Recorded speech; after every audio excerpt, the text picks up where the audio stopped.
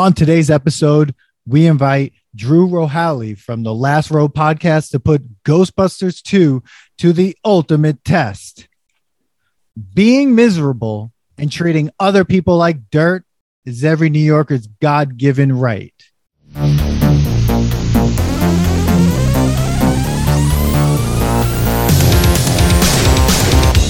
Welcome to the Nostalgia Test Podcast, the show where two longtime friends put their mainstream pop culture past to the ultimate test, the Nostalgia Test. You nailed that one, Dan. I nailed that one, everyone. Welcome to the Nostalgia Test Podcast. I'm Dan Dissinger here in LA, and I'm here with my longtime friend and co-host, Manny Coelho. They're in New York. Manny, the old intro's back. Up? I'm trying the to old bring intro that, I'm trying is to bring back. that info drop back, but Okay. Manny, how you doing? I'm good. This is it's a spooky season of sequels. Say that 5 times fast. Spooky season of sequels. So before we get into our guest, I just want to say thank you for making me watch this. I'm not sure how I feel. That's the first time you've thanked me in a while for watching. Well, it's because it's been a while, and you reminded me when you brought this up. You reminded me that I actually remembered enjoying this movie. And then you know what I didn't do? Did you watch the first one? First? No, I didn't watch the first one first. But yeah, I kind of wish I did that because I did that with Hocus Pocus, and then we did the Hocus Pocus 2. So that I was able to like right away distinguish which one I liked more. And now I don't remember. And after watching this, it got a little fuzzy. But anyways, here we go, guys. We're here. Before I go into my tangents, we're here with a guest. This is a guest episode. Yes, we have a great guest here. Looking forward to talking about Ghostbusters 2. When you look at the screenshot, there'll be a photo somewhere on Instagram or something. You'll see right there in the background. There's an Easter egg right back there. Vigo is right behind. Vigo Rohaley. It's Vigo. From the Last Row podcast. Drew, thank you so much for being here. You were like the buzzing of flies to him. Oh my God. Thank you so much for being here, Drew. Thanks for having me, guys. It's an honor to be part of the Nostalgia Test podcast. You guys are awesome. I've listened to a bunch of episodes. I was telling you guys before, I love your Mrs. Doubtfire episode. It's amazing. If you guys haven't listened to it, go listen to it. I'm a big Ghostbusters 2 fan, and let me tell you, I'm excited to be here talking about Vigo the Carpathian with you guys, the Scourge of Moldavia. So when you say you're a big fan of the 2, do you like it better than the first one? So I look, I'm on the record of saying this.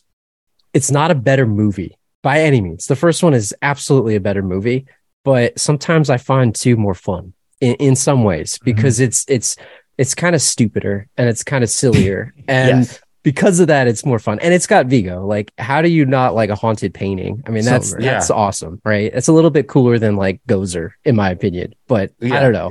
I don't know what you guys think. I think I have to agree with that because I do have to say that, like, I do remember when Dan brought it up, I was like, yo, it was the slime, the dances, like, and like, I remember having fun with this movie. And I do agree that the first one, it was better, but this one's just a lot more fun. A lot more fun. It laughs at itself almost. Like, I'll go right away. I was skipping right in the middle. Like, even what they're wearing, like, they're not wearing the same suits. They went and bought a patch that says that's like 2. Holding the 2 on there. I'm like, what is the point of that?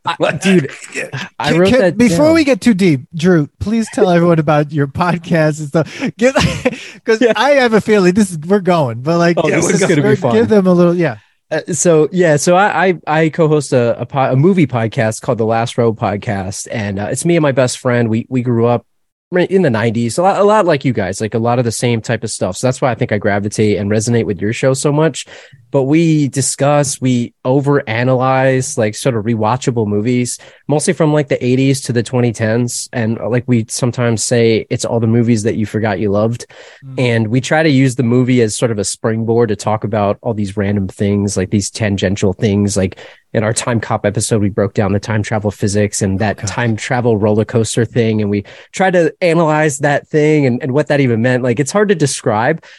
We have like a villain scale that we patent we throw all of our movie villains on this thing. We have some categories. I made some trading cards for them. Guys, check out our website, thelastroPodcast.com. Awesome. I made them in the style of the 90s Marvel cards. So I copied them exactly. But I used to work at a movie theater. My co-host used to work at a rental store. So between the two of us, we saw pretty much everything back in the day. And, we've done a lot of like action movies, Bloodsport, Roadhouse. Oh, God. But then we've also done the other opposite side of like 50 Shades of Grey and all that kind of random stuff. So definitely check us out, thelastroPodcast.com. And thanks for letting me plug the show here. But definitely excited to talk to you guys. I'm a big Ghostbusters fan, so I'm pumped. Loved it. I mean, I worked at Hollywood Video. I was the assistant manager at Hollywood Video. I mean, you just like you just take movies out and you just watch them. But like, if people go back and listen to the Bill and Ted episode that we did, the first Bill and Ted episode, there was a big problem with the time travel right in the beginning. We had a whole conversation. I broke down just watching it in the first 30 seconds. I had to like pause the movie and my brain exploded. But like, I feel like, I just want to go back to something you said about like Ghostbusters 2, like that this one was more fun, but you have Vigo, and then Ghostbusters 1, you have Gozer. I feel like with this one, you have Vigo and he's there all the time. So with Gozer, you don't know what it is. Gozer's just there as like this thing, and then you see sort of Gozer at the end. Yeah. And then it's like, oh, that's what we're afraid of, this gymnast. with the 80s like moosed up hair and like bubbles on them. Like I didn't know what it was, but with this, it's like very specific. It's like, here's the painting, here's the river of slime, here's this stuff. So there's like, it's very much more like, this is what you're supposed to be scared of. This is the threat. This is the threat right here. Yeah. I feel like, and Vigo, to me, you could argue that he's almost like underutilized in the movie. Like he doesn't get out of the painting much, and thank God. Like, have you guys seen the picture? You guys have definitely seen the picture of the behind the scenes where like the actor's like sweeping the floor, and it's like Vigo the Carpathian sweeping the floor of the set. It just looks so ridiculous to me. And like, I don't know. I need more Vigo in my life. Like, the thing about every frame of Vigo was like, seemed like the camera was glitching. Like, it was like the worst special effects, even worse than the first one. And I was like, wasn't this years later? Like, why are we watching? Like, why is this that terrible? It was like almost like every time it was like delayed, I was like, and like one of like the times where like his face shrinks in, and there's like you could like find that like effect on Instagram where it's just like a shrunken in, like almost kind of looks like the pig face thing. Pig face, yeah. And I'm like, what was the point of all this? Is like, oh, we have this graphic, let's use it. I was like, that's how they used to edit like wedding videos. Like, what was this? And then I was like, why aren't they using his like the actual actor more? Like, weird. Like, did they just not have the budget? No, the movie cost like $30 or $40 million in 1989 to make. That's a lot of money in 1989. Yeah. Like, you're talking a huge box office like film. So they could have had more in the special effects. It sort of still just looked like Ghostbusters 1. Yeah. In many ways. Yeah. But it was 5 years later. Yeah, I wanted like I was expecting more. I have a lot to talk about that. I was expecting more technology at that point. Like, it's 5 years later. Like, what? Why are we not seeing? Like, I don't know. Like, was the film 5 years later? It was. Was it true? We got the slime blowers. I mean, that's upping the technology. Oh, that's right? true. So you get to. Did you guys have that stuff as a kid? See, I had all the toys when I was a kid. I had the proton pack. I had like the slime blower. I had one of those things. You had the slime blower? Yeah, it didn't actually blow slime, but it was pretty awesome, right? And like, I still have a lot of the figures right now, and it's like I kept them, and I'm glad. But like, do you guys think? So do you guys think this is like I was saying? I don't think it's better than the first. No, but it's in some ways it's more fun. Like, do you guys think it is? Like, it gets a bad reputation because it was more kiddie, right? That was like a thing. It's like, oh, it's a kiddie. I mean, it opens up kiddie, right? Mm-hmm. Like, it opens up like them at a party. Yeah. Like, not even make. Well, no, it opens up. That's true. It opens up. Yes. Kid almost gets run over by a car with the remote control stroller there. Yeah, the remote control stroller. So it does open up in a way. I feel like scarier. I thought it was scarier than the first one. It would open up scarier than the first one. Where in the first one, the woman walks down the library and then the books, and then she sees something that we don't see. Where in this one, it kind of was more, I felt more tense. But the idea that it's 5 years later, New York has like wrote off the Ghostbusters. Everyone's suing them. They have nothing. This is like Rocky losing all his money and no one giving a fuck to help him. They were just like, he saved the world from the Cold War from 4 to 5.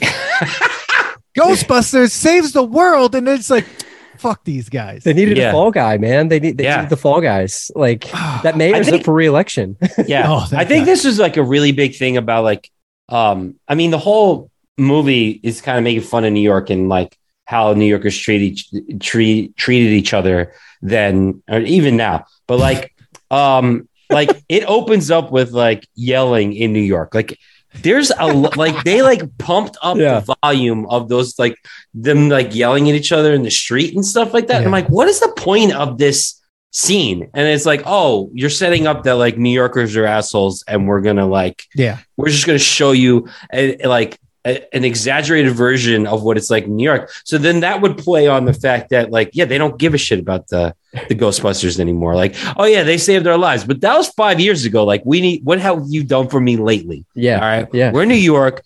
Things move fast here. New York minute. Get with it. The New York second. Yeah, there you go. Like, that was 5 years ago. Like, who cares? Like, what do you now? Come on.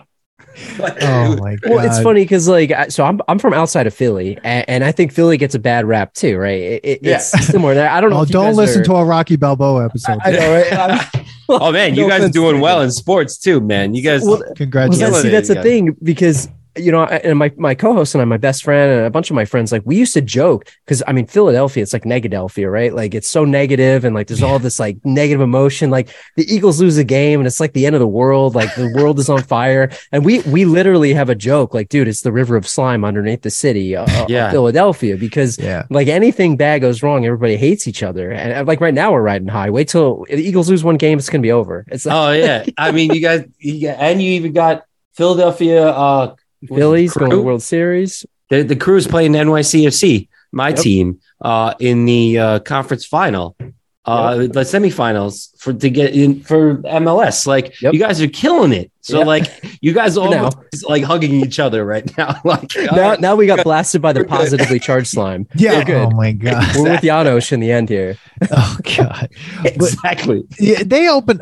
I'll agree with you, Manny. It was really sad to see them singing in that birthday party. Yeah, I was literally the real Proton packs. Like they came in there with nuclear reactors on their back. Yeah. Everyone should be dead after that. Like it should.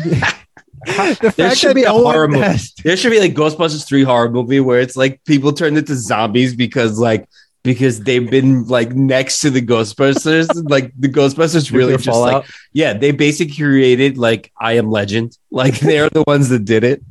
Yeah, how much are you guys willing to pay to have the Ghostbusters come to your kid's birthday party? Because I want to know, like, how much were they charging for that? Is it like $50? I mean, they were rock bottom here. This was they were. This is what gets me. This gets me to a point. Like, Winston needs a whole movie. That man has had to deal with these assholes. Like he is like they all like Ray has a bookstore. How's he afford a bookstore if they're being sued? Why is Egon being allowed to do any sort of scientific research, and Bateman has a show? What is Winston doing Bateman's other than birthday parties? Yeah, come on. Like he gets to like. There's no story ever for him. I hate that. Best part about it. The best actor. The best part about it is that like. So they're at the party in which like other people could have played 2 minutes of the movie. Yeah, and other people could be playing the Ghostbusters. Like I used to get hired to play Batman at children's parties, like when I was working for a DJ company. Like these guys are the actual Ghostbusters. They're the Ghostbusters in their broke down car, and they're not. The kids didn't even care. They want He-Man, man. They're like, give me He-Man. Like, give me He-Man, a fictional character. You literally battled a ghost. a satanic entity like trying to destroy us. See, this is where they went wrong. What they needed to do is they needed to bring Slimer, right? Because like Slimer is kind of their friend, right? At the end, like doesn't like Slimer like live with them? He's like the pet in this, and they said it was like as a result of the cartoon, right? Because the cartoon popularized it. Because in the first one, he didn't even have a name. No, it's like they did it. But you're right, he is sort of like the pet. He's like the dog of the firehouse. Yeah, like so they should have brought him to the party. Like they would have gotten paid a lot more of like all of a sudden they like put on a show that they're like capturing Slimer, you know? Like, Slimer's here. And like, they're like, put on your proton back and like pretend. And like, Slimer's like, all right, fine, I'll do this for food. Like, whatever. That doesn't, I don't know. What does Slimer even eat? Cause like he eats and it'll fall. Like, what does Slimer do? Stomach. I don't know. Like, what is the point of Slimer? He drives a bus. Like, what? That's where like comic relief. That's where 25 million went because he looked actually pretty good. He looked better than he was the best one. Best looking one. Best looking one. That's for sure. That's for sure. God. You know what? I'll tell you where Winston Zedmore was. He was principaling a school because he was selling crack in the school in the substitute. Remember? He becomes the principal. God, that's right. Yes. Ernie Hudson, man. He is awesome, by the way. And I agree with you. He doesn't get enough love in the Ghostbusters series. Like, what does he say in the first one? I've seen shit that'll turn you white. Like he's the real man. He's the everyman. Like he's the guy that you live through because these other guys are all these crackpot scientists and wackos, and this guy's just doing a job. Like he's just a gun for hire. Yeah, man. It's so funny because he like how did he get that job anyway? Because he just wasn't scared. Yeah, an ad. Yeah, an ad in the newspaper. They were looking for someone. Gotta hang out with these stupid white dudes who are crazy. I gotta do this grunt work. Like he doesn't care. He's like, all right, let's do this. Like, oh my God. So I mean, let's just obviously there's no order here. So I'm really curious some of your favorite scenes from this, or even like. Because I have favorite minor characters too, but like, what are some of your favorite scenes from Ghostbusters? Ghostbusters 2, like in this one? I absolutely love and need a spin-off series of Dr. Peter Venkman's The World of the Psychic. Like, I need to see that as an actual show. And what channel was that on? Was that like a public access channel? Like that's what I wasn't sure about. Garbage. Right? Like, but I love that scene. Like that to me is ridiculous. And just anything with Janosch. Like Janosch and Peter McNichol puts on like a freaking acting clinic, man. Like amazing. He invented this character and he's so funny. Like all the lines are amazing. One of my favorite lines is like, where are you from? He's like, Upper West Side. The Upper West Side. He everything he does is, and I'll say this, when I was a kid, I thought Ghostbusters 2 was also the scarier Ghostbusters because like when he shows up at Dana's apartment, Sigourney Weaver's apartment with the blackout, which we have to talk about how the Ghostbusters get to dig a hole in the middle of the street, like that long, that was great. That long, right? So anyway, there's a blackout. He shows up, and then his eyes like are flashlights. Oh man, that when I was a kid, I was like, no, we're not doing this. He's like, creepy the whole time, man. He's such a creep. Like from start to like right in the beginning, you're like, this guy's a freaking creep. He has the creepy vibes hitting on Dana and then also wanting to take the baby.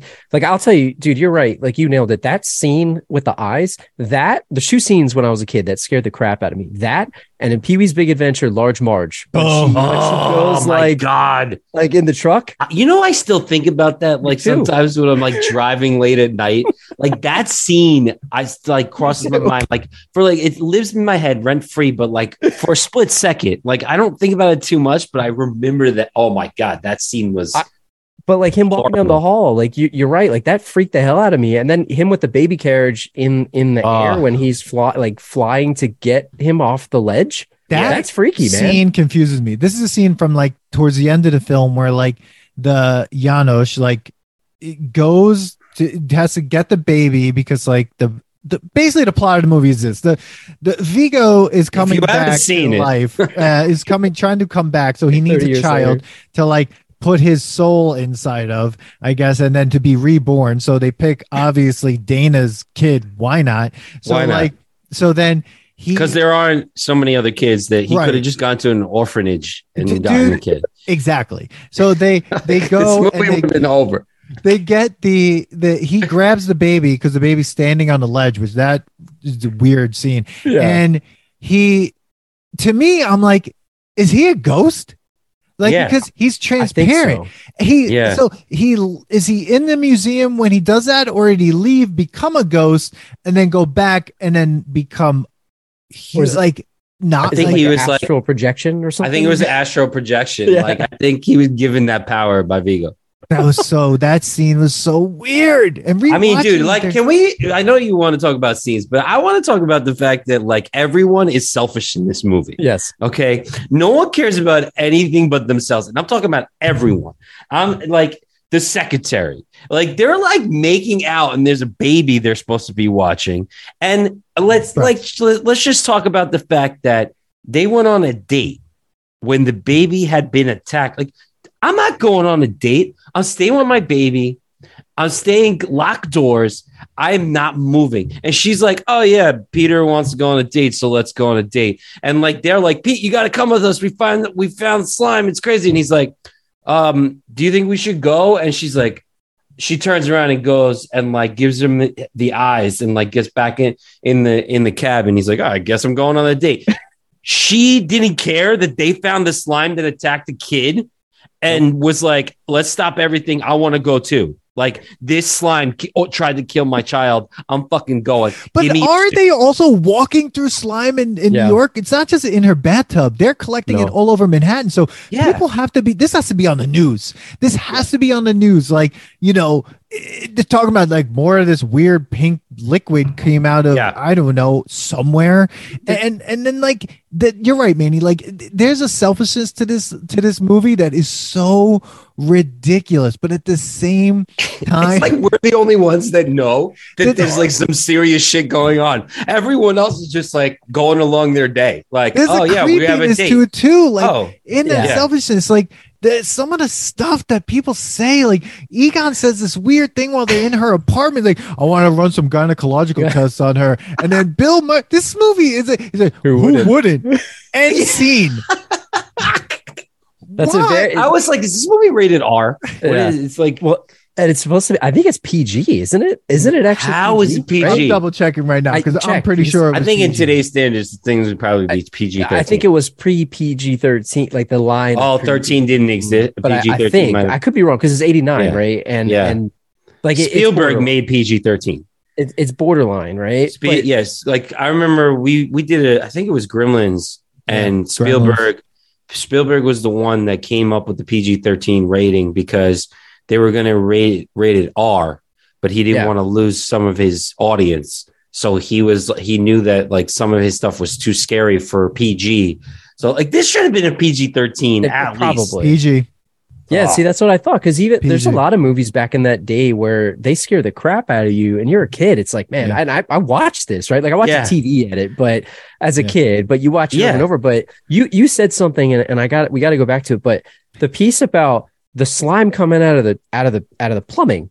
Like she's in an apartment complex. This is Manhattan, right? It's not like she has like dedicated plumbing to her house. Is this thing like only possessing her plumbing? Like what is going on with the system here? And like there's slime coming out of sewer grates, and I mean it's all down underneath this town. Like I gotta imagine that more people are experiencing this. Why isn't it on the news? It like this would be all over the place. You would think, right? But they're called charlatans, and nobody believes them. So it's like, the reason is New York. In the 80s, they're selfish. We're fucking selfish. Is a trash heap. You can tell by the last scene before she goes to the museum of all the garbage flying around. Like the thing is this. I know New York is dirty. Like I live in LA now, but like, and LA is dirty too, but like, it's not New York dirty. Like when I came out here to look for an apartment and I went back to my apartment in Queens where I was living in Astoria, the one thing I noticed immediately, I was like, Jesus Christ, there's so much garbage on the street. Yeah. So maybe they're just like, oh, what is this liquid? This weird liquid I just walked through? Who knows? When you're in New York, you step in stuff. Like you're walking. You're like, I don't know what this is. I just kicked something that might be someone's hand, and like you're just walking around knowing there's bodies in the river. Like this is the town. This is the city that this shit happened in. So of course, look at the mayor. He's like said like in my intro, like it's everyone's God-given right to treat each other like shit, basically, and everyone's like, yeah, that's New York. Treat each other like garbage. It's your right. Goodbye. Would you vote for this? Like, what is this guy's platform? Because like, I don't get this guy. Like, what does he stand for? Because like, I couldn't understand like what this guy's about. All he's like, you talk about selfish. This guy's selfish. He does nothing for the people, man. This guy sucks. And his freaking his partners, like his Kurt like Fuller? Sidekick was terrible. Yeah, Kurt Fuller, that guy. Yeah, Kurt Fuller, love that guy. Yeah, who, if you haven't seen No Holds Barred, go and see No Holds Barred now. We'll pause the podcast. You could go watch it and then come back, because that was like talk about an acting clinic. That was one of the greatest things I've ever seen in my entire life. That man is a dynamo. But like also from '89. Yeah. I also don't understand. You're right. I don't understand what his platform is, because in the first Ghostbusters, he's like talking to a priest being like, what do I do? What do I do? Or whatever. And he's saying, you know, follow this and whatever. And then this one, he's like, what am I supposed to tell people to be nice to each other? Fuck you. And then he walks slime, out. Man. Like, yeah, it's the slime. It was making him even worse. It's in the water. God. It's in everything. You know, it's there. And I just think that you talk about creepy scenes, like the bathtub when it almost like ate her, and it looked sort of like this weird, like fleshy, like what the hell was that? But it was as if like the slime infused itself into the bathtub, and it was no longer slime; it was controlling the porcelain. Yeah, like that's what it looked like. And you talk about the negativity in the city, like, and this play up of like everyone from New York is angry at each other and all this stuff, right? But how about the Judge Wexler? Oh my God, the Scolari, that whole part is one of my favorite parts of the movie. Like the Scolari brothers, the Scolari brothers was the greatest. Try to murder. Give him the chair. Give him the chair. That was the greatest scene, though. Rick Moranis, another amazing person in this. That scene when he has to do his opening statement, and he's just like, men and women, ladies and gentlemen of the audience and the jury, what do you think? He has like, he tried. Look, you know, I don't think we should be getting angry at my friends here. Like, of course, okay, so the blackout was kind of horrible. I was stuck in an elevator and I had to make. I was like, wait, he's talking about the other, like shit his pants or something. Like I had to make it, and once I turned into a dog once, and they helped me. Thank you. When they go to the judge's face, Rick Moranis' face after that was just so classic. I was like, oh my God. Like, but it's amazing. Yo, but his character is amazing. First of all, he's a great actor, and like, it was a shame what happened to his wife, and like, you know, he stepped up and gave up like the time that he was like prime. He gave up acting to be with his daughters, right? His kids. They said he was going to try to make a comeback recently. He was going to be in a couple of movies, but like he was amazing. Like, although I think his character is so like crazy that he's gone, like he's all he cares about is getting laid. But like, he was so good in this one. He was good. Yeah. But like, what's weird is like, he said something about where he lives. He's like, something about living with his mom. It's like, didn't we forget in Ghostbusters 1, he had a kick-ass apartment. Yeah. He had a killer accounting business. But like it's almost like Ghostbusters 1, the world doesn't exist. It was almost like the you know, Thanos snap. Like it was like the 5 years, exactly 5 years. Like it was like 5 years, boom. Like things didn't exist. Like, no, you didn't used to have this awesome apartment by yourself, you know, and have like this awesome party that he was having. I mean, to be fair, that building did get destroyed in the Gozer. True. I want to ask everyone. I want to ask you guys. Like, so I wrote down something. I was like, is Ghostbusting just about destroying everything? Yeah, it is. Yes.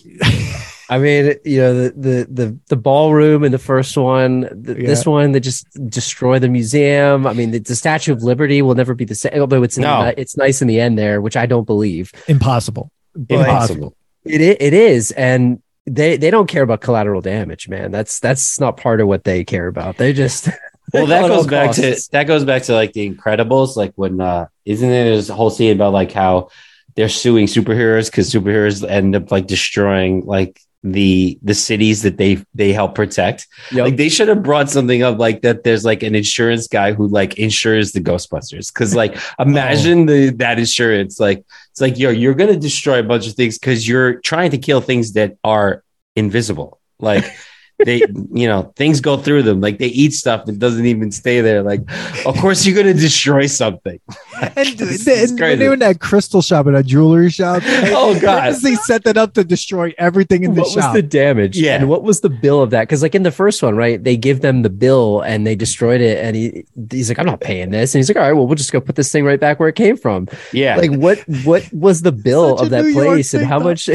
Yeah, and how do you start to charge for ghost like hunting? Wait, but that's the right? point. Because like that proton costs a lot of money. Like that, they had an invoice. They had an invoice in part one. Like they literally had an invoice writing it down. Well, proton charges and everything. Yeah. Like, and then they have commercials like on TV. Like it should have been this is the most New York reference, but it should have been like Ghostbusters commercial, and then right after that, Dr. Zizmore, and like it's just amazing. Like Dr. Zizmore, like, you know, he was like, go back, an acne like doctor. It was the most New York ever commercial ever. But they're terrible. They're not good at their jobs. That goes back to like they're only really good at like cheesy ass commercials and like great one liners. Like when they come back and they're like, yeah, that's right, we're back, and they're all like, you know, excited that they're back because like ghosts are back in town, and like like the montage of things that are happening, and like all of a sudden the commercials and stuff come out. Like that to me is the funniest part. Like that montage is so fun. Like I was excited watching that, you know. The best part about it, though, to me, and a lot of this is like the tongue-in-cheek aspect of them being like these, like essentially exterminators, right? They're crappy exterminators, and like I think that is what makes it so funny, because it's this play on that, and like even in the first one, it's like, oh, cockroaches, and the guy's like, man, it must be a big cockroach. Like all those things that they play on that, and I just find that so funny to me. And the fact that they are kind of like crappy at their jobs, like, you know, I guess you don't really see it too much, but you see some of this stuff. But I just find that like probably the best part. And you talk about collateral damage, like you mentioned this earlier, digging the hole in the middle of the street in Manhattan, like, and the fact that the cop comes up and they just make up this story about, you know, the phone lines and the gas lines and the power outages, and then they literally knock out the power to like half the island, which is hilarious to me. I mean, they just do whatever they want, and I think that that's what makes it so funny and like this fun thing to watch, because it's so ridiculous. Like it's over the top. It's basically a movie of sketches, right? Yes. Like you're like you like the Bankman show. That was basically him going like, yo, we're just going to put this on and like make fun of these kind of shows. And he's like, all right, there's your sketch. All right, we're going to do a sketch where we're making fun of New York accents and like, you know, contractors where they just say anything and people usually just believe them because they're just like, whatever. Like there's even a joke is like, I don't even know what part of this was like. He's like, it's like a cop in a donut factory. Like what? And that's the thing, is like they're so, oh god, I don't know, like there are a couple things. I almost don't want to do this, but like I want to go all the way back to the first scene in the birthday party and just say, are we serious that like someone that they're singing the theme song to the movie it's very meta. It's like a Jaws 4 when they're like doing the Jaws movie in the movie. Well, I mean, I guess that they're also laughing at themselves that this was like a money grab, right? Yeah. Like, oh, we're going to do this and we're going to make fun of the fact that like we're now singing our own theme song. And they kept the firehouse. If they got sued by everyone, how did they still have this building? It should be dilapidated just like when they first got it. Yeah. I think, you're right. And the fact that it was software, and you mentioned it, I think Manny, you said this earlier, when the actual logo that they're using is the two, which is like, that wouldn't actually be, it's like we're back, but why would you have two? Right? It wouldn't be, but it's like self-aware, and it's kind of stupid, but that's what makes it funny. And that's kind of why I like the second one so much, because it's kind of so dumb that it's great. Like, I don't know why. The first one is a great film end to end. This one has a lot of awesome moments, a lot of great characters. as a movie, yeah, it's not as good, but it's like fun because it's so self-aware and stupid. That's why I think love it. I think you do appreciate it more by knowing one, right? So like, yeah, some sequels stand alone. This sequel does not. Like, you'd have to watch one to appreciate the funny meta and joking that they're kind of poking at themselves in this one, because you'd be like, what? Like the two, like, it's just a ridiculous logo. Like, I'm just looking at it, I'm like, yeah, like if this was real, you would just like put on your suits again. Plus that costs money. Like, like graphic designers aren't cheap to redo a freaking logo. Like, they got it on Fiverr. You know, like, Fiverr. Like, listen, take this logo, put a 2 on it. Oh, okay. I think they added lights to the car. Like, it just like so top heavy. That car should have toppled right over. That thing was tipping over. Did you see when they turned around the corner there? Holy crap. Well, according to IMDb, there's a scene that scene where Ray was like driving crazily and like ran a red light. That's out of order. That actually is because apparently he's like possessed by Vigo, and that's why he's driving like that. But they cut it into the montage. I thought this movie this sounds so crazy. I put this movie in like, you know, like in Rocky 3, there are like bunch of fights. And then like, right. This is the Rocky 3. Yeah. Even though there's only 2 of them, like this is Ghostbusters 2 is like Rocky 3. There's more than one montage. There's a bunch of them, a bunch of like ghost busting, and it's a little longer, and it doesn't know what it wants to be. It doesn't know if it wants to be like in a way like a Rocky 1, Rocky 2, where it's just like a story driven thing, or totally Rocky 4 craziness. We're just doing this. And this is like right in that middle space, because it does have the, I love that you're comparing this movie to the Rocky franchise. Dude, I can't help it because it's so like that. When I was watching, I'm like, it's literally, this is what we're watching. We're watching a kind of a Rocky 3 like world, a movie that doesn't know if it wants to go all the way to be crazy, but still wants to be a character film, has 2 montages, multiple fights. Like, it's just out of hand. What did you guys think of the music, right? Because that was something else that I was curious about. Bobby Brown? You got Bobby Brown, you got the song, like, what is it? All of it is great. Like, the fact that he cameos in it. And I mean, like, let me just, can I hit you guys with some lyrics here for a second? Sure. Too hot to handle, too cold to hold. They're called the Ghostbusters and they're in control. Had him throwing a party for a bunch of children, all while the slime was under the building. So they packed up their group, got a grip, came equipped, grabbed their proton packs off their back, and they split. Found out about Vigo, the master of evil, try to battle my boys. That's not legal. I mean, come on. That's like, come on, guys. Right? I mean, just like that. I'm pretty sure that won an award, by the way. It won a BMI Film Award. Oh, but God. I mean, I like that is up there with like, it's not performed in the movie like, what is it, Ninja Rap and in Turtles with Vanilla Ice, but it was like that kind of moment to me when I'm like, it definitely was. It's just so 80s. But that's when that was going on, when I was listening to that, I was thinking of Ninja Rap. Like, it made me like, oh, this is like Ninja Rap. Like, even though it wasn't like set up that way, but it was kind of like that. You're right. I agree with you. That feeling, like you got that feeling. It's like fun, right? And it just had that, like, it's so like 89 is on this cusp of like, is 89 the 90s or is it the 80s? It's like right there on the cusp there. Yeah. But I feel like it was so on brand for that time, where like the movie had a theme song that was sort of performed, and it had like the actual lyrics of like the plot, which is wild. Like, imagine Bobby Brown and Babyface sitting in the theater, sitting in like a studio. I mean, like, man, we gotta like figure out how to work Vigo the Carpathian into this song right now. Like, how are we gonna talk? Like, and they make up like an awesome rhyme about it too, which is so good. But like, I watched this yesterday again, and I like, look, don't give me a reason to watch Ghostbusters 2 again. Like, I'll do it. don't make me do it. And I did. And I had that song in my head all damn day. Like, I was singing it to myself all day. Like, it's such a good song. Oh, It's so good. I mean, you brought up like the other songs, right? Your love, makes me high. Yeah, I mean that. Like, so when I was what I'm trying to say.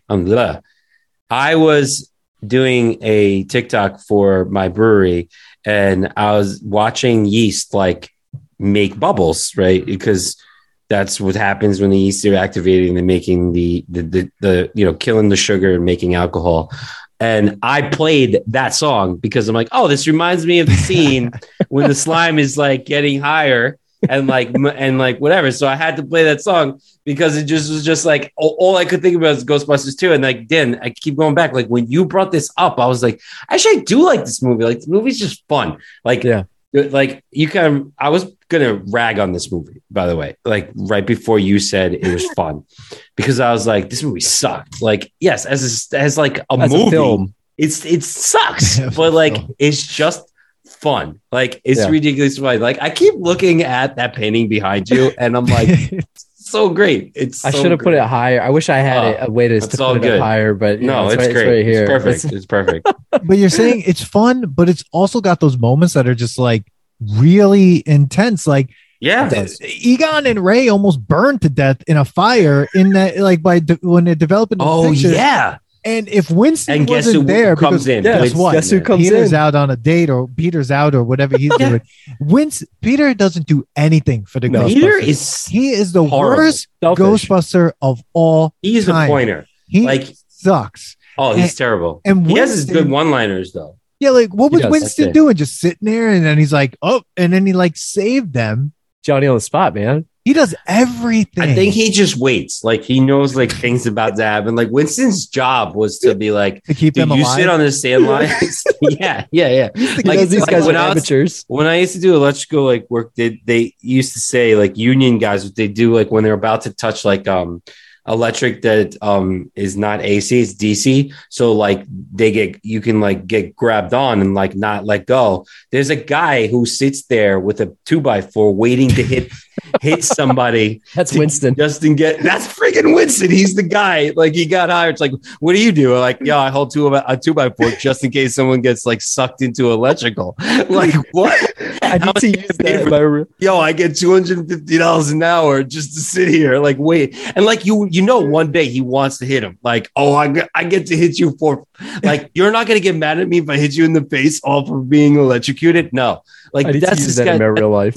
Yeah, like that's Winston's job. Like he's just there, like with like, what do I do? It's like, oh, can I come in the photo booth with you? Like, no, stand outside just in case something goes wrong. Like the 2x4 guy. I love that. Oh man, yeah, because it's crazy because the fact that he even does have the stuff with them goes down in that like tunnel, the train tunnel, which God. Scene, you have a bunch of decapitated heads on sticks. Like that freaked me out too. Yeah, I mean, and then he almost gets hit by a ghost train, and then they go, "Hey, did you catch the number on the?" Sorry, I missed it. Well, first of all, it's like on the locomotive. They're like, did you catch the number on the locomotive? First of all, why did they go down there without their proton packs? I would be carrying that everywhere. Like I know it's heavy, but that's a burden worth carrying, man. Yeah. Like you put that on because, come on, like they knew where they were going, right? Yeah, like knew they were going. Maybe I run into some decapitated heads that I need to blast these things with that. Yeah, but like I don't know. And did they even need to cut the hole in the street then at that point? Because somehow they found a way down, right? They found this like secret passage, I guess. Yeah. I don't know. They find this old train tunnel. Like I like Peter's that. plan. That'd have been Peter's plan. Like, let's just drill a hole down to the ground. We'll get away with it. Like, how would you get away with it? And the fact is, like, at that point, where's Winston? And thank God he wasn't there. But like, also, where was he? What are the flashlights? His life. Well, you think they ruined his life. He got sued by the city and state. He answered a want ad in Ghostbusters 1. And now the state of New York is suing him. He's like, son of a bitch. He's like, I signed up for this shit, man. What the yeah. Dude, the flashlights they carried also do nothing. Nothing. Yeah. Right. Nothing. Like they can't see anything. That's the thing. Like, why are you going in that tunnel without being prepared? Like what you're going in to see. It's not like they're gonna go there and be like, oh, nothing's here. Like they're going to see ghosts or something that has to do with ghosts. Like they're looking for the river of slime. They're looking for it. Yeah, but what are you gonna do with it once you see it? You jump in it, obviously. That's what you do. You crazy thing. Like they jumped in it. Like what did you think about it? Like turning them into like raging like they're gonna kill each other, right? And then they take the clothes off, and then they're okay now. Like that's cool. The best is they take their clothes off, but it's still covered in slime. Their face. It's still on their face, which is going into their skin. Yeah. But like they're fine because they took their clothes out. So it only makes you angry if it's on your clothes. And then how did they find Peter? Like, how did they even know? Oh, that was an awesome scene too. That kind of reminded me of the Doubtfire scene too, like the flying shrimp, like when he goes like this, and like the slime goes everywhere. Like, oh, it's great. And I love that she's pissed off, right? She's mad, but I'm like, this is literally like the thing that you wanted. Like your kid was being killed by a tub that turned into a pink monster because of the slime, and you're upset that your date was just ruined. Again, selfish. She doesn't get a lot of nights out, Manny. I mean, she does. This is one night out on the town. It's it's. But she's selfish. That's why she's divorced, because the guy who had the baby with her, she was selfish. She wanted to go on dates. The guy's like, we need to take care of this kid. Like, no, let's leave him at home. He took a job in another country. Was there a custody battle over this kid? That's what I really obviously not. Like, he was just like, definitely I'm out of should here. Lose that custody. Good thing Lewis wasn't her lawyer. Yeah. Dana got some great jobs though, because like she went from being in an orchestra to then being a restoration specialist at the museum at the museum, and then back into the orchestra. I'm like, I'm pretty sure that you need to be a specialist to get that job to like restore like paintings by Gauguin. I was going to ask you, like, how did she train for that? Like, did Janos just want to hook up with her, so he gave her the job? Like, how do you get that job? Because she could have really messed that thing up, right? Oh, yeah, well, absolutely. Maybe they felt pity for her that she almost she turned into a ghost, like a dog, and they were like, "Oh, you have some crazy story." Yeah, that never bothers her. That never comes up. Like, never. She's just like. I mean, it should be like the first scene should be here in therapy, just being like, and she doesn't really have a connection to what's his name off of that. Rick Moranis. And they both turned into dogs together.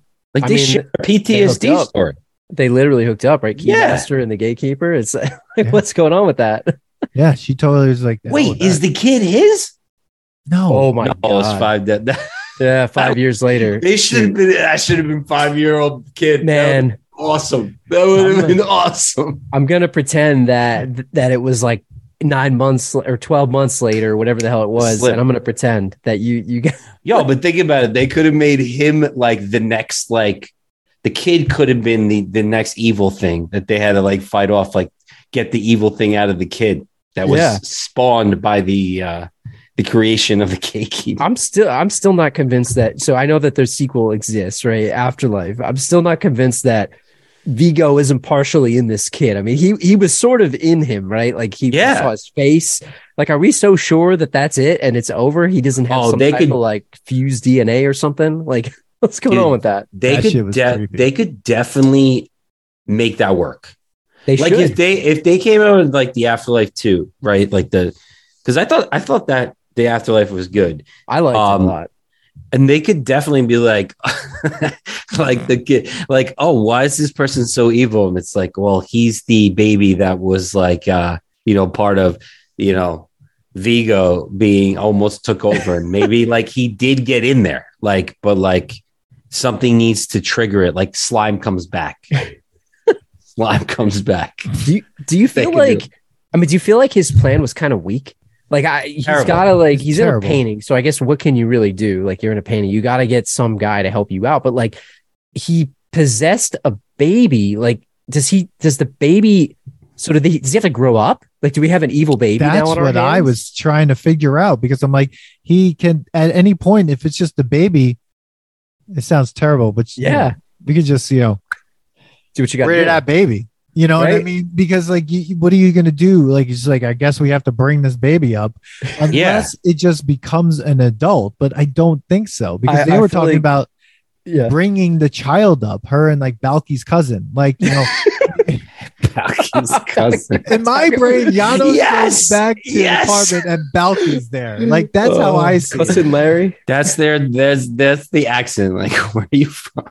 That's how I see it. Like, I feel like they're both from Mypos.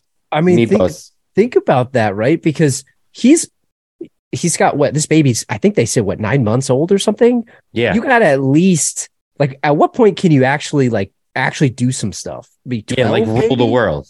Yeah. So he's got to be like at least 12. I mean, I'm thinking like Game of Thrones era. Like he needs some guidance. Like, is Janos really going to be like somebody guiding this guy? No, I mean, he's going to put in some time before he can actually take over the world. I mean, 12 years is a long time, right? Like, first of all, Janos is going to be the first one to get killed. Once the kid gets of age to do that, he's going to be like, I'm practicing, and he's dead. Like, he's out. Like, why not just take over Janos? Like, I don't understand. Like, he didn't have to be that. Or Ray, right? Or Ray. away. Yeah, he was already kind of taking over Ray. So it's That like scene's hilarious. all he needed to be is alive to do anything, right? To have his power.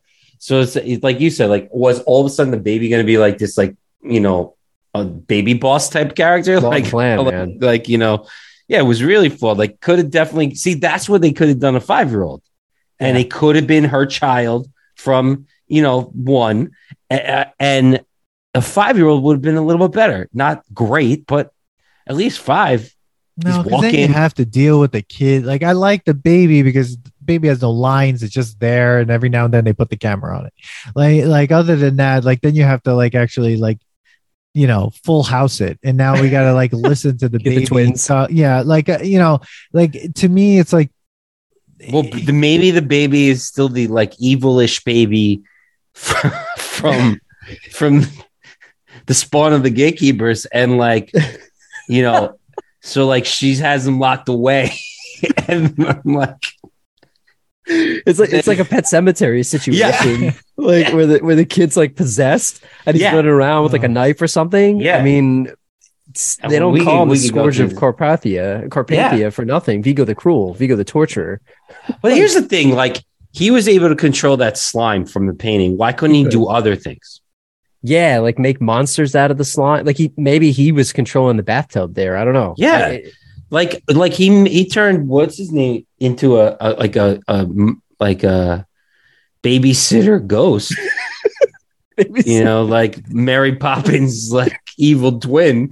Like, why is he not doing that to everyone? Like, from the painting? Like, I don't know. Like, you know, it's very weird because I also felt like the painting changed sizes like throughout the movie. Yeah, it did. It got big. It was small. It was big. I was like, there's no continuity. The last painting is terrible. Well, like, they said so he died in the 17th century and he inherited, or he possessed the painting. So I'm assuming his painting is from the 17th century too, but how does that thing live on that long in the basement of like how does that thing make it through I guess they had a lot of people restoring it to perfect make it condition. And like, are people like the cult of Vigo, like they kept it alive because they were like, and how come he hasn't tried to do this before? Yeah, well, maybe he did. Maybe he did, and we just didn't know about it. I need a prequel. We need a prequel that goes through. Yeah, somewhere in like year 3 of their like where they're going through their lawsuits, and like, you know, we get the prequel of where the painting is, because what's so funny about these movies in the 80s and stuff, when like they use computers, like when Egon brings up like, see, I looked them up last night on this, like it's like a site, like a website or something, like Tobin's, it's a floppy disk, and this guy, he's like, here, it's like a small paragraph, like, ooh. It's like, and it's like no information, and they have like they talk about like how he was like executed. I'm like, oh man, just before his head died. It's like, this is a PG film. You just talked about someone being quartered and hung and shot. First of all, shot. It's the 17th. It's like the 7th. Like, where in that time period is there a gun? I guess. I guess a crossbow. He definitely got shot with something. He was poisoned, shot, stabbed, hung, stretched, disemboweled, drawn, and quartered. Like, that is, I mean, how do you? And then his head was alive until it died, I guess. Apparently, it's until his head died, as you said. Like, I mean, he's a very powerful magician, I guess, as Janos says. But man, to be able to survive that and then drawn and quartered, like, I mean, this dude has seen some stuff. He's Jason Voorhees. He is. Like, dude, they should have brought his whole body back, like into different, like all his body parts just start to have to reassemble back. him. That would have been like some horrible shit.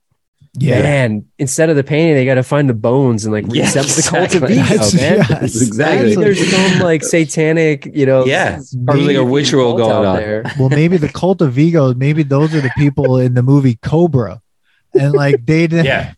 they were too busy clinking the axes together in the basement. They never got, oh, damn, we were supposed to put those bones together.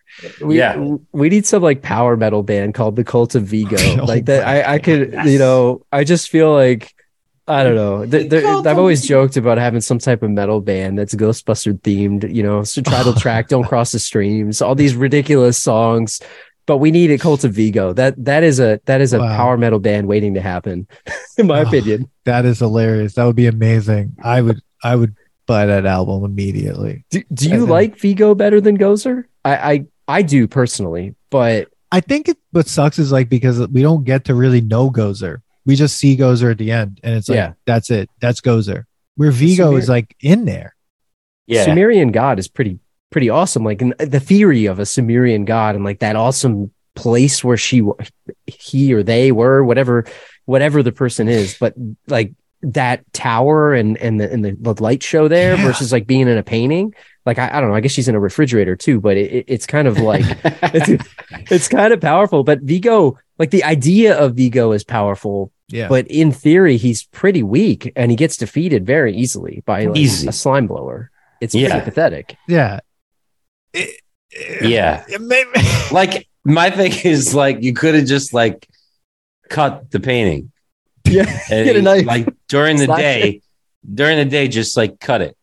And like that's it. He's gone. That's all they had to do. That's all they had to do. They didn't know where Gozer was, what Gozer is in Ghostbusters 1. Then you have Stay Puft Marshmallow Man. Like in this, it was like, but that like the Stay Puft came from someone's mind, right? Like that was because like they thought of Stay Puft, right? So like that villain was so much more powerful that they were able to try, like, yes, not Stay Puft, but the fact that like that he could or they can make you think of anything and it would just appear at its most evilest form. Like, what did this guy do? He just was like standing there and like going like this a lot. Like, he made the slime. That's it. Yeah. I mean, but wait, he got out. So why couldn't he just stay alive that way?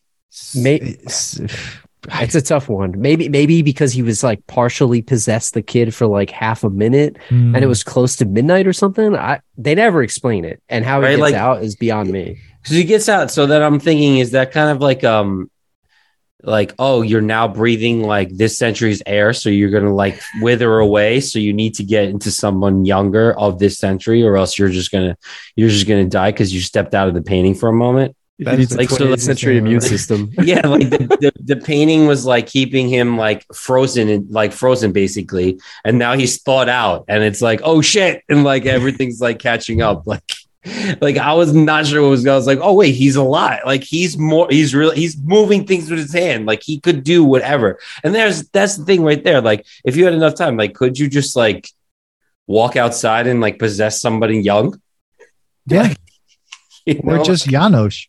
Or yeah, exactly. This guy is the worst villain. He is a. Can we talk about the vacuum hoses that picked her up? Like where did that come from? What the fuck was that? I was like, they have that hanging from the ceiling? Prop ever. Yeah. Like all of a sudden, I'm like, does this restore paintings? Like, what is this?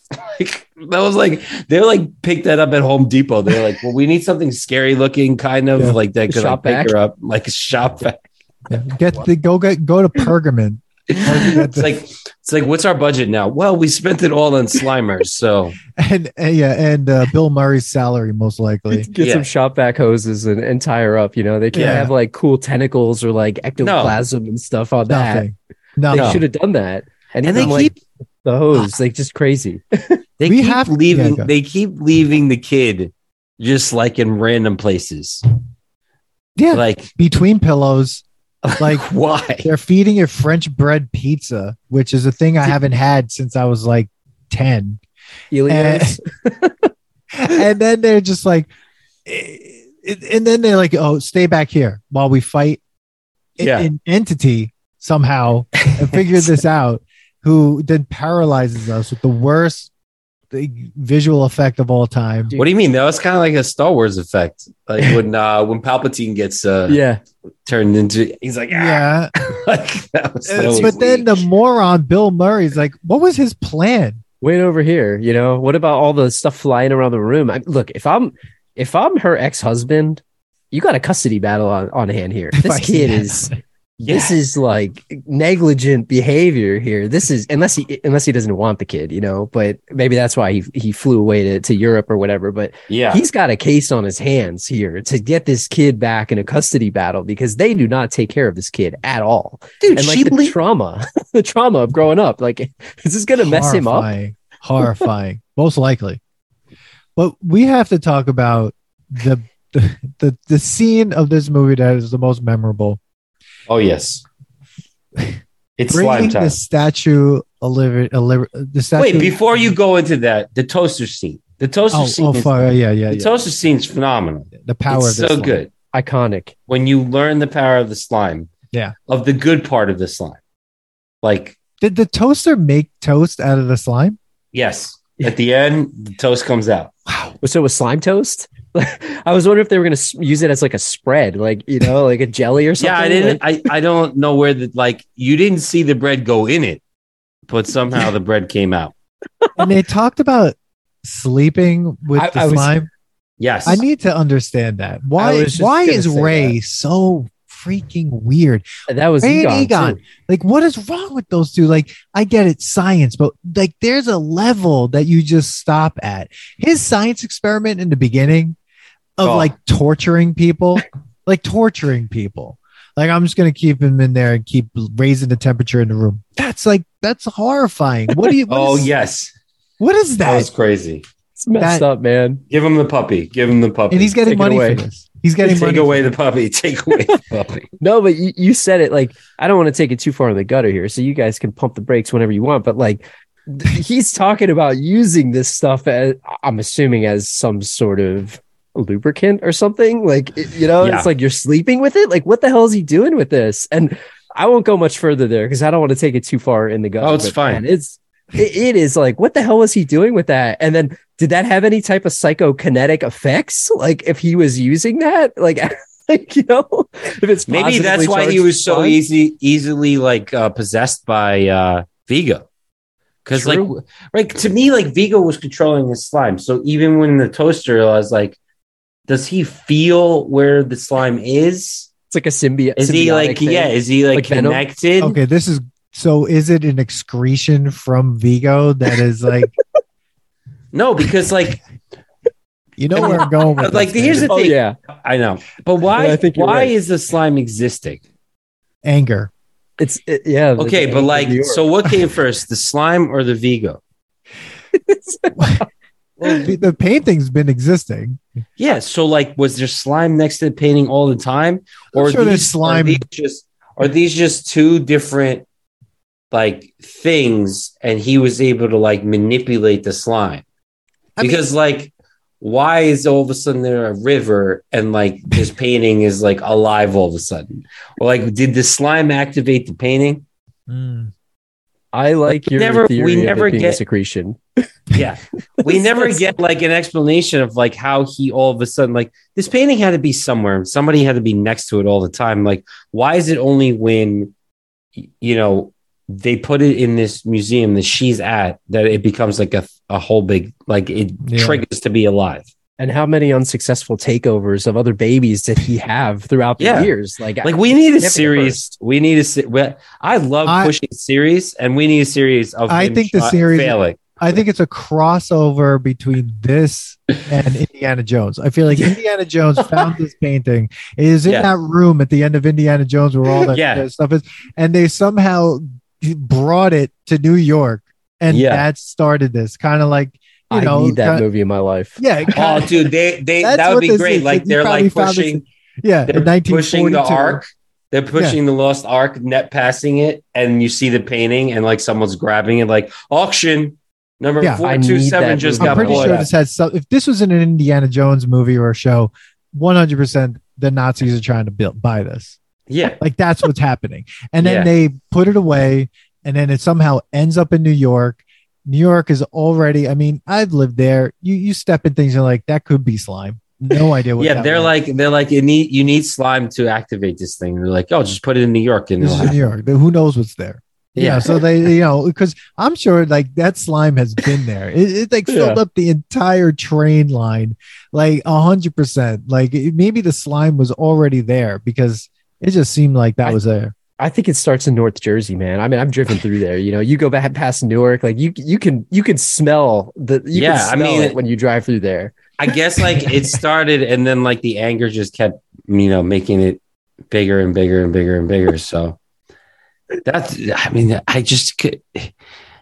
movie is so fun. So then it goes to, here's the part, Dan, say it. Like where the Statue of Liberty. Best part. He says it's slime time. No, first of all, they're all trying to figure out how to do this. And they're just like, that license plate is what gives them the idea.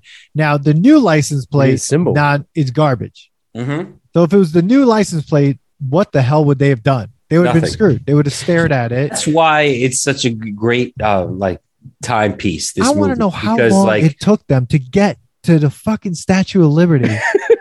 Like they're waiting for the ferry. Did they take the ferry? Nothing. Yeah. Time means nothing in this film. Yeah. It's not like they got a helicopter. Cops kind of like them, but not like, it's New Year's, right? They only had till midnight. It's New Year's. When the clock turned, that's when it was over. It's New Year's. The ferry's not closed. Running. No, it's New Year's. No. Like people are busy. And then it's New Year's. Break into it. And I could tell you this. If I saw the Statue of Liberty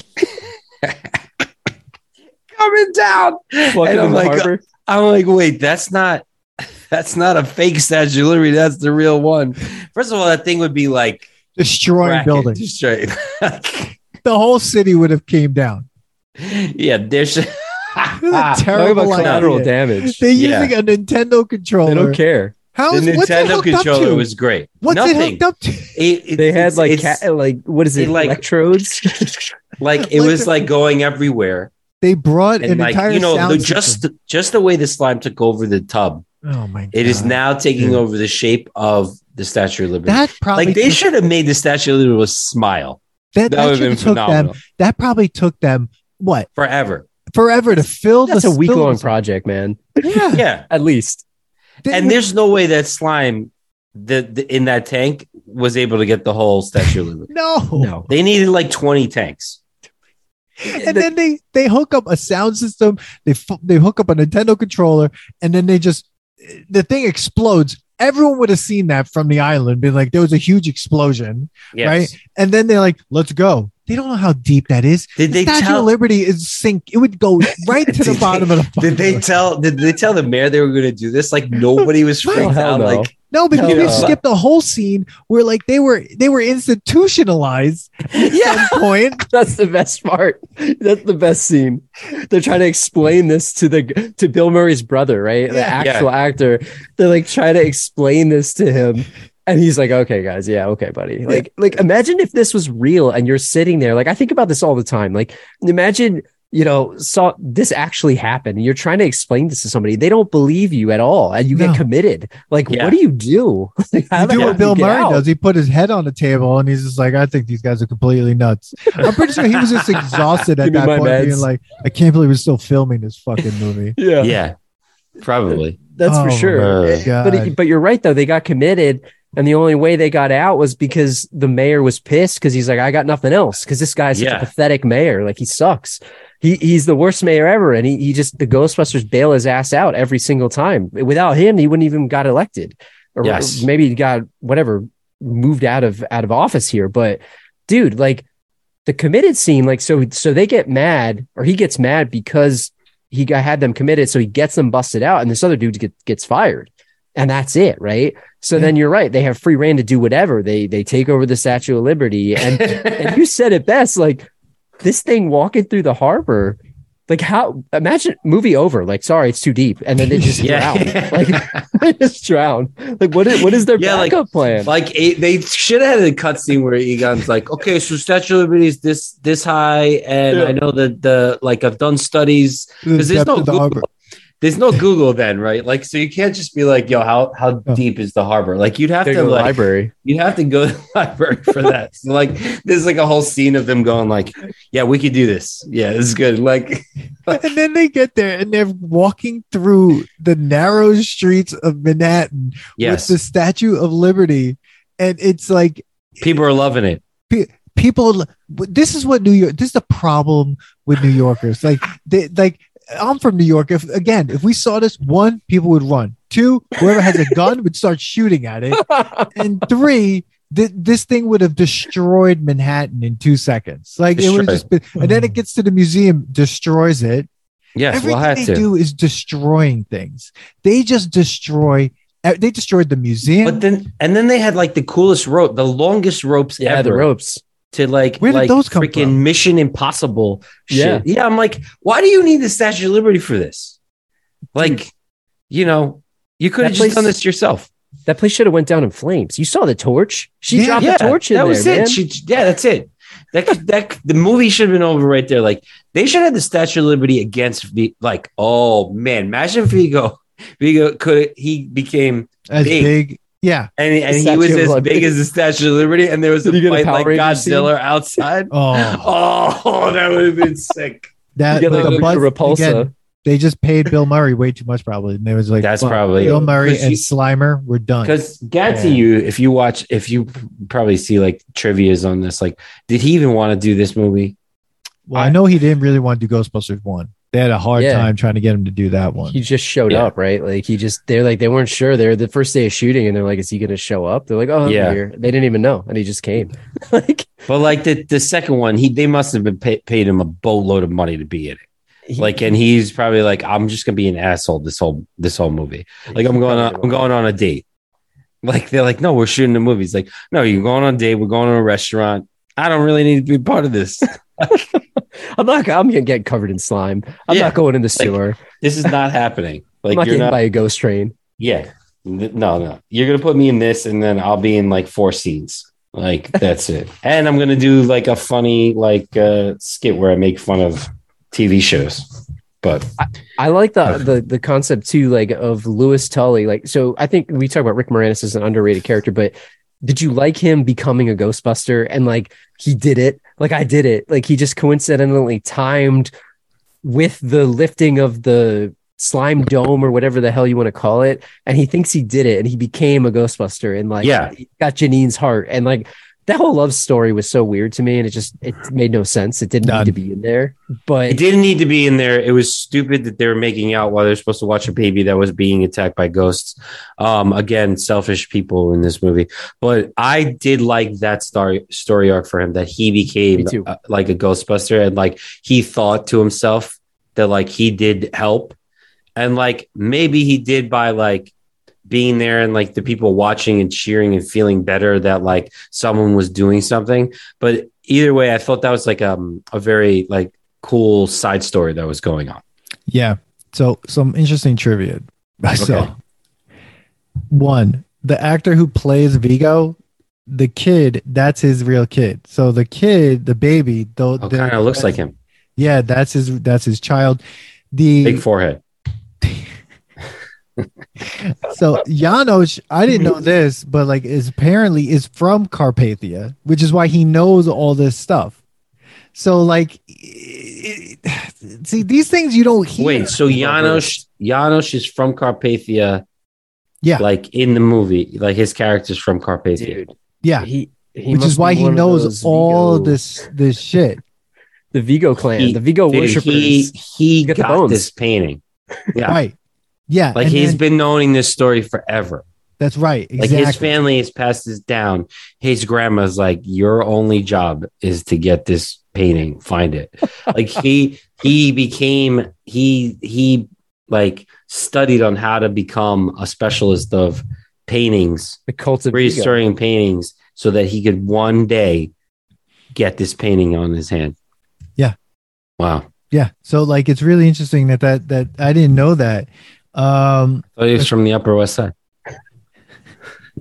It was just So, he's like, from Carpathia and he just lives Yeah. on the Upper West Side, and I guess the Upper West Side is funny. Like that's like a joke that doesn't make sense. I'm like, I guess you're from New York, Yeah. but at the same time, I guess they're just relying on the idea that the Upper West Side as a statement when he says Yeah. where are you from and he says in New York, because usually that's how I guess New Yorkers answer things. Like when we Yeah. say where are you from, you might just say where, the borough or the neighborhood you live in.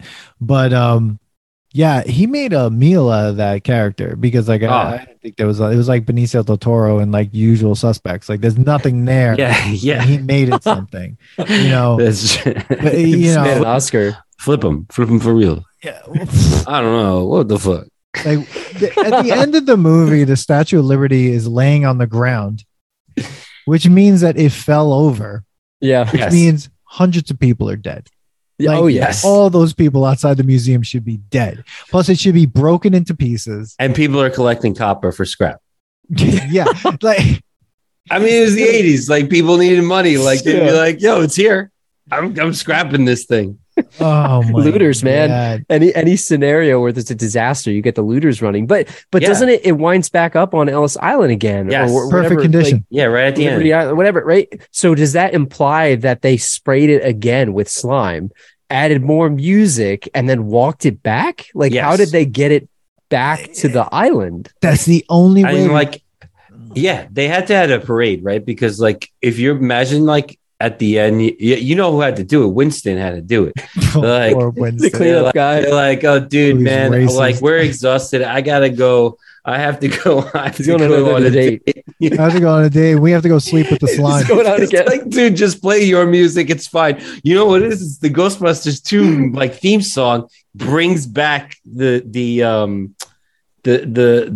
Statue of Liberty. Because like, imagine bringing it back and not having a parade. Like all you're doing is like walking slowly. Like, oh, great. I'm gonna, like, bring it Ugh, I back. can't wait to go home and take a shower. Like, Yeah. it's been a long fucking day. I'm sweaty, gross. So like, I had to deal with some like painting and slime, and this is just terrible. Like, this I mean, is- the song is called "On Our Own." It's probably like it should be called "On My Own." It's Winston's theme song. Like, he's doing all this by himself, man. Seriously. Like, man, you me should just see again? like Winston's like playing with the Nintendo thing. Like, oh, here we go. Oh, is this it? And you got people like spotting him. Winston Like- is the real hero of this movie. Yeah, and He really is. the best line, in my opinion, was like when Ray is saying, "It's like, hey Ray, would you like to move? Can you move? We'd like to shoot the monster now." Like everything is just said like, "Yeah, we're doing this thing, shooting a monster. We're here. Everything's sarcastic, whatever. Let's get this over with. I got to go home." Like it's kind of like that, but it's like the highest stakes ever because like there was already a ghost as big as that structure in Washington Square Park, like climbing through it. I mean, Yeah. people were dying left and right probably in this film, like that, like Yeah. just running. What's the from body stuff. count? That's what I really want to know. Yeah, That's what I really exactly. want to know.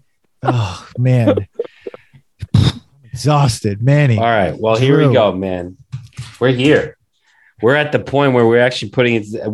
We talk some shit about it, but most of the time, mostly, I think we like this movie. Drew obviously I love really this likes this movie. So I love it. Yeah. Drew, we'll start with you. So, do you feel it passes the nostalgia test? Meaning, is it still good?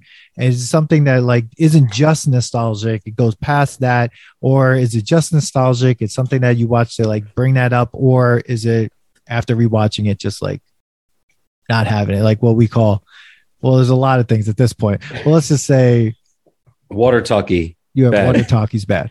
Water talkie's bad, or take off your pants and jacket bad. But that Sorry, I mean, I was told I was wrong about that, Dan. Well, that person's wrong. Yeah.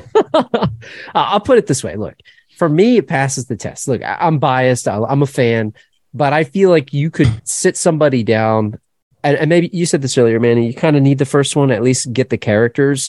But I do feel like you could sit somebody down that's never seen this, and on some level, they'll enjoy it, whether they think it's ridiculous or whether they think it's actually funny. There's a lot of moments in it, and there's a lot of like bit characters, and there's a lot of lines. Like it's very quotable of a movie. Yes. And I Yeah. feel like the quotes and the wittiness of the characters and like, yeah, everyone's selfish, but the chemistry of all these people is so good. So for me, I feel like I think it passes the test because I think you could sit someone down and watch this. And I think most people would enjoy it on some level, whether they're making fun of it or whether they're actually enjoying it. like it definitely holds up for me. And I watched it again last night, and like I wasn't bored for a second. So I don't know about you guys, but I'm biased for sure. But I think it passes the test. Manny. I was gonna say no. I was gonna say it's just nostalgic, but I'm sitting here and I'm thinking like, do I want to watch it again? And the answer is yes. Like, and if you told me, even if I didn't want to watch again, I will probably watch this next year, around this time. Like, so it's not a movie. Like when I always say like, oh, something's just nostalgic. Like, I watch it every once in a while. And like, I don't like, I only watch it for the nostalgic reasons. Like this is definitely watched because of nostalgia, but like, it is fun. Like what we're saying, it's just like a fun movie. It's funny. There's so many jokes about New York and how ridiculous New York can be. And it's just funny how like things have kind of changed in New York, but like then like they kind of haven't at the same time. And just like I found the whole movie like a joke on New York, and I thought it was great. And yeah, I think you definitely have to watch one to understand that this one is a funner movie. If you just watch it standalone, I think you'd be like, this movie is like really stupid and campy. But like, I do agree that it's fun, and I wanted to say no, but it definitely does because I want to watch it again. Like I'm okay with watching it again. Like when I say it doesn't pass the test, I definitely don't want to watch it again. But like this does. Like I have to want. Like I wish I could say I don't want to watch it again, but I want to watch it again. Like I want to watch the toaster scene. I want to watch them saying it's slime time and spraying the freaking Statue of Liberty. And even though that's bad, like so stupid, that scene is so ridiculous, there is some sort of like, it's the Statue of Liberty, like, and like when they do look at the plate, it reminded me of like the olden license plates and like how that was a symbol of like New York and just the symbol in the United States, but like especially like growing up in this area, like seeing that license plate all the time, like it's a good one. I like it. It gets me. So I mean, I'm agreeing. I think it passes the nostalgia test. I think it's like a really fun movie, and I think it holds up. It's really funny. I think it's one of those movies that over time got better and people liked it more over time. I don't think it made a lot of money. I mean, it made over $200 million. I mean, but it made less money than the first one. But you're talking about a sequel to, as a sequel, that's a success. I think it's so much fun. There's so many things we didn't even talk about that are still like, I'm thinking about the woman who said she had a drink with an alien at the Holiday Inn. She was a gem. Paramus. That woman was Paramus. That woman was amazing. That whole scene, the guy who said that the end of the world was going to happen. That he's another great actor who, the one of the parents in Transformers series as well. Yeah. And I just everything about the film itself is just hilarious because the world is just so ridiculous, but it looks so real because the way it's shot in that 80s way, because so like it's in the real world. It's not like they're green screened. Everything else is pumped into it instead of the world around them being pumped into it. So it's kind of interesting to be able to kind of see that, and that makes it a little more enjoyable for me. It's funny. I would say, Dan, it's funny. Last thing that you mentioned that it's like in the real world work. So I'm thinking about like the Ghostbusters cartoon and how I love the Ghostbusters cartoon. It was fun. But like the thing about that is that you could enjoy, like you can like, you're in a cartoon. So like you're in a different world, where this one was like, we were trying to have fun in a comic book way, cartoonish way, but in the real world. Like there was even like a Teenage Mutant Ninja Turtles original movie feel to this New York. Oh yeah. Like this was like the way they shot New York back then. It was like, it was gritty. If like Casey Jones showed up, I would have been dude, if they had a crossover of like the ooze, like the ooze was being made, like the secret of the ooze is really the slime. Like, I mean, it's too many ideas. We're giving too many ideas away. we are. You guys got to sell this stuff. You can't. You don't give it away for free. Dan and I say that we do this all the time. Like we were talking about and I think they are coming out with it, or rumored to be coming out as like the prequel to Rocky, where it's Rocky and Apollo when they're younger and they're living two separate lives, training and like, you know, growing up in Philly, and, you know, Apollo growing up where he grew up and like making his way, and like kind of like their life, like Paulie, like why does Rocky love Paulie so much and let Paulie do whatever and stuff. So, and we're like, damn, we're giving this away. And I think they are coming up with like a prequel to that. So I still watch the cartoon, by the way. So like I have a 6-year-old daughter, and like I'm getting her into this stuff now. Okay. And it's funny because they started putting the Ghostbusters YouTube channel will put the episodes out like on Saturday morning, and they'll live stream like a new episode. Oh man. So, dude, talk about nostalgia. Like it brings me back to being a kid. Like you got to wake up, and you can't like just on demand, like you watch it. And now it's on demand. So if you go on the YouTube channel, you can watch a whole bunch of the old cartoons. And that's so cool. It holds up to me. I mean, it's a whole nother topic for another day, but man, it is, it's a fun cartoon. And I love that growing up. And like the Ninja Turtles one, like it's just, they don't, I hate to sound like an old man, but they just don't make them like they used to, man. They just I mean, this show is basically two old men complaining that they don't. That's why I like it so much. Like we discussed it all the time about how like,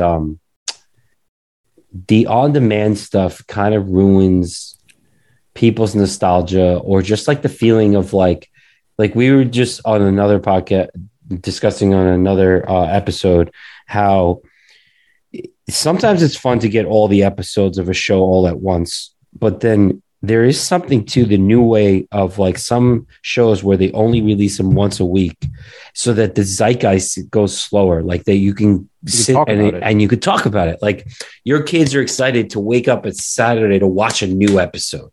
Like their kids nowadays don't get that. Like it's just like, oh, I just want to watch this. All right, let's just put it on. And it's like, no, there's something cool about watching it and then Monday talking about it at the water cooler or at school. I'm like, yo, did you see that?